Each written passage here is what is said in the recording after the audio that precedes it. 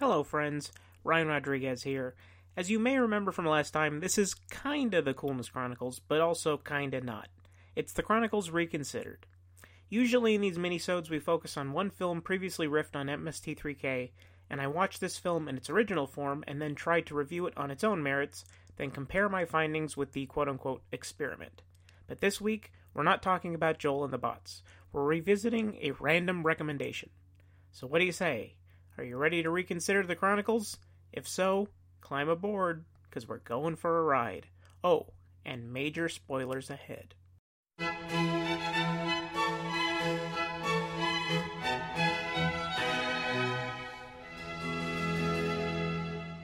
Way back in Chapter 2 of the Mothership podcast, the random recommendation for that week was 1967's Hammer adaptation of Quatermass and the Pit. To put it lightly, I didn't care for the film. In fact, it kinda bugged me, no pun intended. But I noticed whilst doing research that it was a close adaptation of a 1958 BBC miniseries of the same name, written by Nigel Neal and directed by Rudolph Cartier. I also took note that everyone from Stephen King to John Carpenter have cited it as a crucial influence, and I promised to track down the miniseries, fully prepared to revise my opinion on the story itself. On November 12th of last year, the BBC released a newly remastered Blu-ray of the miniseries in the UK, so I hopped over to Amazon UK and bought it. Did I eat my former words? Listen on, friends. Listen on.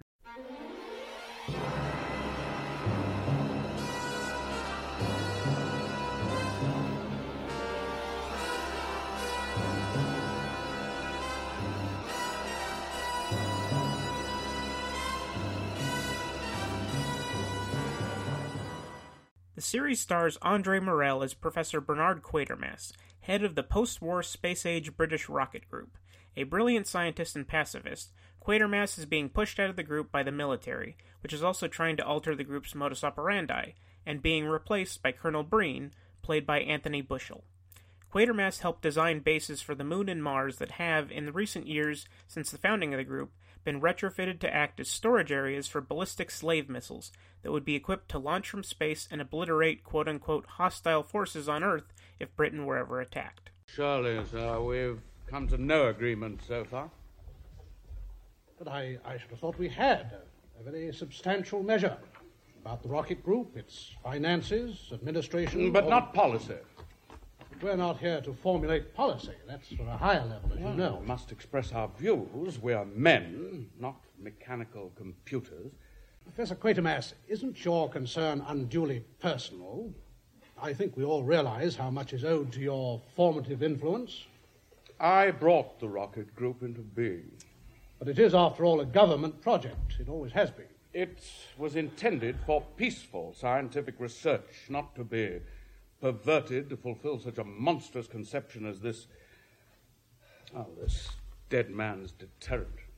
Meanwhile, paleontologist Dr. Matthew Roney, played by Sek Linder, perhaps best known as the second Felix Leiter in the James Bond films, is called to an urban construction site to investigate an abnormal skull and deduces that it belongs to a fossilized primitive humanoid. Given temporary access to the site to check for additional fossils, Roney and his crew dig until they hit a curved metal surface. That's when Breen shows up and shuts off all access to the site, the military believing the metal object to be an unexploded bomb from World War II. Anxious to get back to work and given a narrow amount of time by the property owners, Roney calls in a favor from his friend Quatermass, whom he still believes to have some cachet with the government, and he agrees to come down to the site to help prevent another governmental appropriation of important scientific work. Unfortunately, Breen overhears their discussion and decides to also head toward the site to supervise. As the military personnel take over the site and excavate further, Roney does further research on the fossils he's collected so far and comes to a startling realization. The metallic object is not a bomb, but it is the same age as the first skull that he dug up.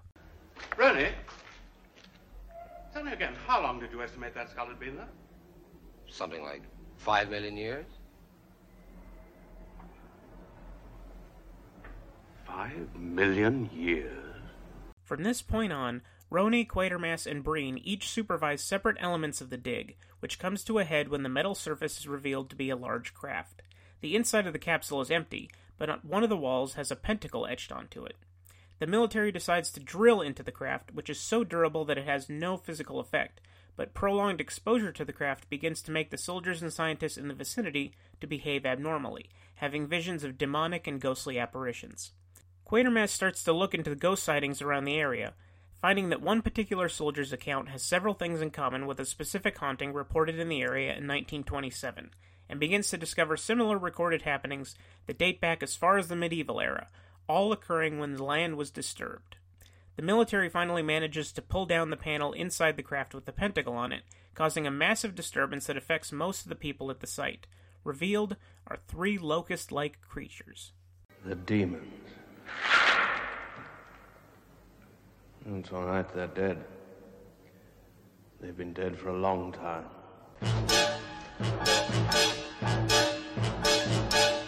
Knowing that these carcasses are 5 million years old, Quatermass and Roney theorize that the capsule is an alien spacecraft sent from Mars, which was the closest civilization to have possibly been inhabited that long ago, and that the Martians have some sort of residual psychic projections, which would explain the ghost sightings both past and present. They use a device of Roney's invention that records video from the optical center of the brain on Roney's assistant Barbara, who was affected by exposure to the craft.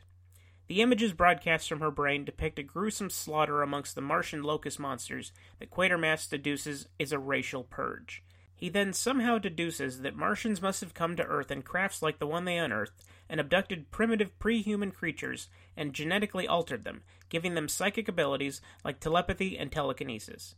Naturally, these abilities have been slowly bred out of the species as humankind evolved, but echoes have remained. People unknowingly utilizing latent telekinesis could explain the reports of hauntings, and psychic abilities activated by proximity to the capsule could explain the ghost sightings. Sidebar. Though it turns out that this actually seems to be the truth, sorry, but I warned you about spoilers earlier, I have no idea how Quatermass came to this conclusion. Ghost sightings and a disturbed alien capsule being connected are not a stretch at all, but making the leap to alien abduction and human evolution seems like a theory that, from a credible mind, would take years to form, and on an Alex Jones-level mind would take seconds, and Quatermass is definitely in the first category, which makes his quick conclusion suspicious. End sidebar. Quatermass presents his hypothesis in the Martian Massacre video to the military, but Breen and his fellow stuffed shirts decide for some reason that the whole craft situation is a Nazi propaganda trick, and they hold a media event to prove their conclusions. Quatermass warns them that what they see in the video could happen to humans, but they press ahead anyway. The energy provided by the cameras and electrical equipment during the media event power up the capsule until it's activated. This turns every person in attendance with latent alien genes into a hive mind that begin a murderous ethnic cleansing on those without said genes. The craft slowly melts away, and an image of a Martian demon is projected in the London sky. Riots and fires break out as Quatermass and Roney try to maintain their composure while the insanity grows. Breen is killed by the energy emitted from the craft, and Quatermass eventually becomes part of the hive and tries to kill Roney, who uses an iron chain to defeat the projection in the sky, which results in the end of the event, the destruction of the craft, and his own death. Sidebar. Roney uses the iron chain because of his remembrance of legends of demons being averse to iron and water. Since it works, does that mean that demons are actually Martians? Because if so, it completely destroys the Bible-based concept of demons and the nature of hell, and therefore the nature of heaven and creation. So the message of the story is blasphemy, just worded in a vague, late 50s way so as to avoid censorship. Or so I think. End sidebar. After Roney's sacrifice, the rest of London, Quatermass included, finally snap out of their delusion, and the good professor gives Roney's eulogy live on television, then brings it all home.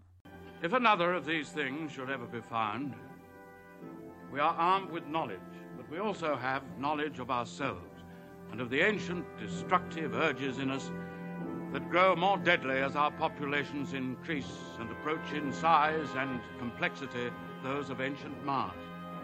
Every war crisis, witch hunt, race riot, purge is a reminder and a warning. We are the Martians. If we cannot control the inheritance within us, this will be their second dead planet. The political commentary evident throughout Quatermass and the Pit may feel incredibly prescient and relevant in today's climate, but it was even more timely in 1958 when it was being written and produced. In fact, creator Nigel Neal was very aware of Britain's worsening social strifes, and was inspired by the various attacks of violence against black communities by white Britons that eventually led to the Notting Hill race riots. It was inspired by these events to write the racial purge motivation of the Martians as a warning. Sidebar. The Notting Hill race riots had nothing to do with just a girl standing in front of a boy, asking him to love her. I am so sorry. End sidebar. The series was also the third in a trilogy, preceded by the Quatermass Experiment in 1953 and Quatermass 2 in 1955, but I can personally attest that it works as a standalone even if you're not familiar with the Quatermass character. Of course, naturally I want to track down these earlier series and watch them eventually, perhaps for a future minisode, but with all the work I still have to do to finish the first season of the Mothership podcast, it'll take a while before I get to that. Like the two series before it, Quatermass in the Pit was mostly shot and broadcast live, with scenes containing quote-unquote complicated special effects, outdoor shots, and most scenes in the actual pit filmed beforehand. This lends the series a slightly crude, certainly of its time quality, that's also kind of charming, not unlike MST3K's early KTMA aesthetic. The effects department, which produced aliens and apparitions, look relatively impressive for such a primitive time in broadcast history, and were allotted only £50 for all 6 episodes, which levels out to about £1,100 after inflation, or $1,500. It proves both how cheap the BBC was, and still is, and how resourceful the journeyman effects people were. For the inverse effect, take a look at a Dalek someday, and try to imagine how that alone could have ever cost more than £50. Anyway, as I mentioned in the introduction, Quatermass in the Pit has remained incredibly influential throughout the past 60 years. Writer-director John Carpenter has used the last name Quatermass as a pseudonym for a few scripts, and even co-wrote Halloween 3 with creator Nigel Neal, though both of their names are not on the finished product. Stephen King is also a big fan, evident in the plot for his book The Tommyknockers, in which the residents of a small town in Maine gradually fall under the influence of some mysterious object buried in the woods. Something that I noted in my review of the feature film version, that I haven't noted anywhere else online, is the similarity between the Martians' past actions and the backstory for the Marvel Comics characters the Inhumans, created by Stan Lee and Jack Kirby. In that backstory, published in 1967, an alien race called the Kree experimented on primitive Earthlings, utilizing their own DNA as a way of creating a mutant race of soldiers in their war against the shape-shifting nemesis, the Skrulls. As humankind evolved over time, a select part of the population, known as Inhumans, retained a dormant gene that, when exposed to a chemical mutagen called the Terrigen Mist, grants the Inhumans superpowers, not unlike their counterparts the X-Men. Not that the Inhumans and the X-Men are overly similar. I'm not saying that. I'm implying it, but I'm not saying it. While I enjoyed the series quite a bit, most of the problems that I had with the feature film adaptation persisted here. Somehow the special effects are better in the series, with the alien race purge standing out as particularly gruesome and effective, but the faults in the story remain the same. Since the film was essentially a direct translation, slightly expanded in terms of scope, but with a pared-down 90-minute running time, several shots and lines of dialogue are recreated shot for shot and beat for beat in the film. The stunning leaps of logic that Quatermass makes in his theories regarding Martian experimentation on pre-humans are borderline ridiculous, and the military's insistence on declaring the spacecraft a Nazi hoax despite having video evidence of alien interference strikes me as particularly absurd, although you could make the argument that it was all an allegory for bureaucracy's perversion and subversion of science. I would have to agree, but also add that, although it may be an allegory, it's not a particularly clever one. A perfect example of doing a similar story that is far more effective and believable in this department is the 1972 TV movie The Night Stalker, in which a reporter named Carl Kolchak tries to prove that a local serial killer is in fact a vampire. Despite having evidence and some plausible theories, Kolchak is never taken seriously by his editor or the local police until it's too late, but it turns out that the police just want him out of the city and are willing to ignore anything to accomplish their goal. All that said, I'm glad I tracked this series down. For all its faults, it's exceptional television and 3 hours well worth spending. While it's only available on Blu-ray in the UK for now, whenever it's made available here, I would heartily recommend it.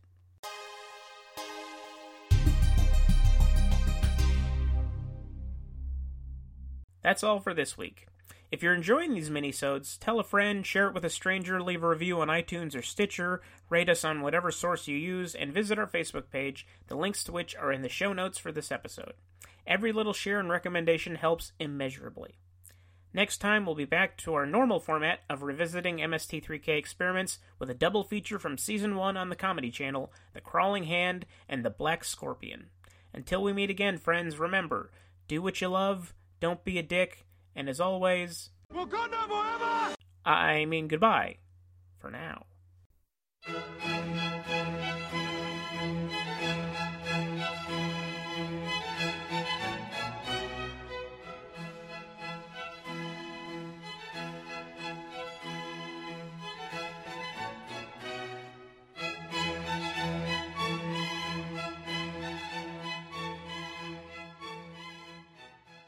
Coolness Chronicles is written, produced, and edited by Ryan Rodriguez. Executive producers are Tracy Rodriguez and Luis Rodriguez. Original music by Bildschirm. Please visit bildschirm.bandcamp.com for more information.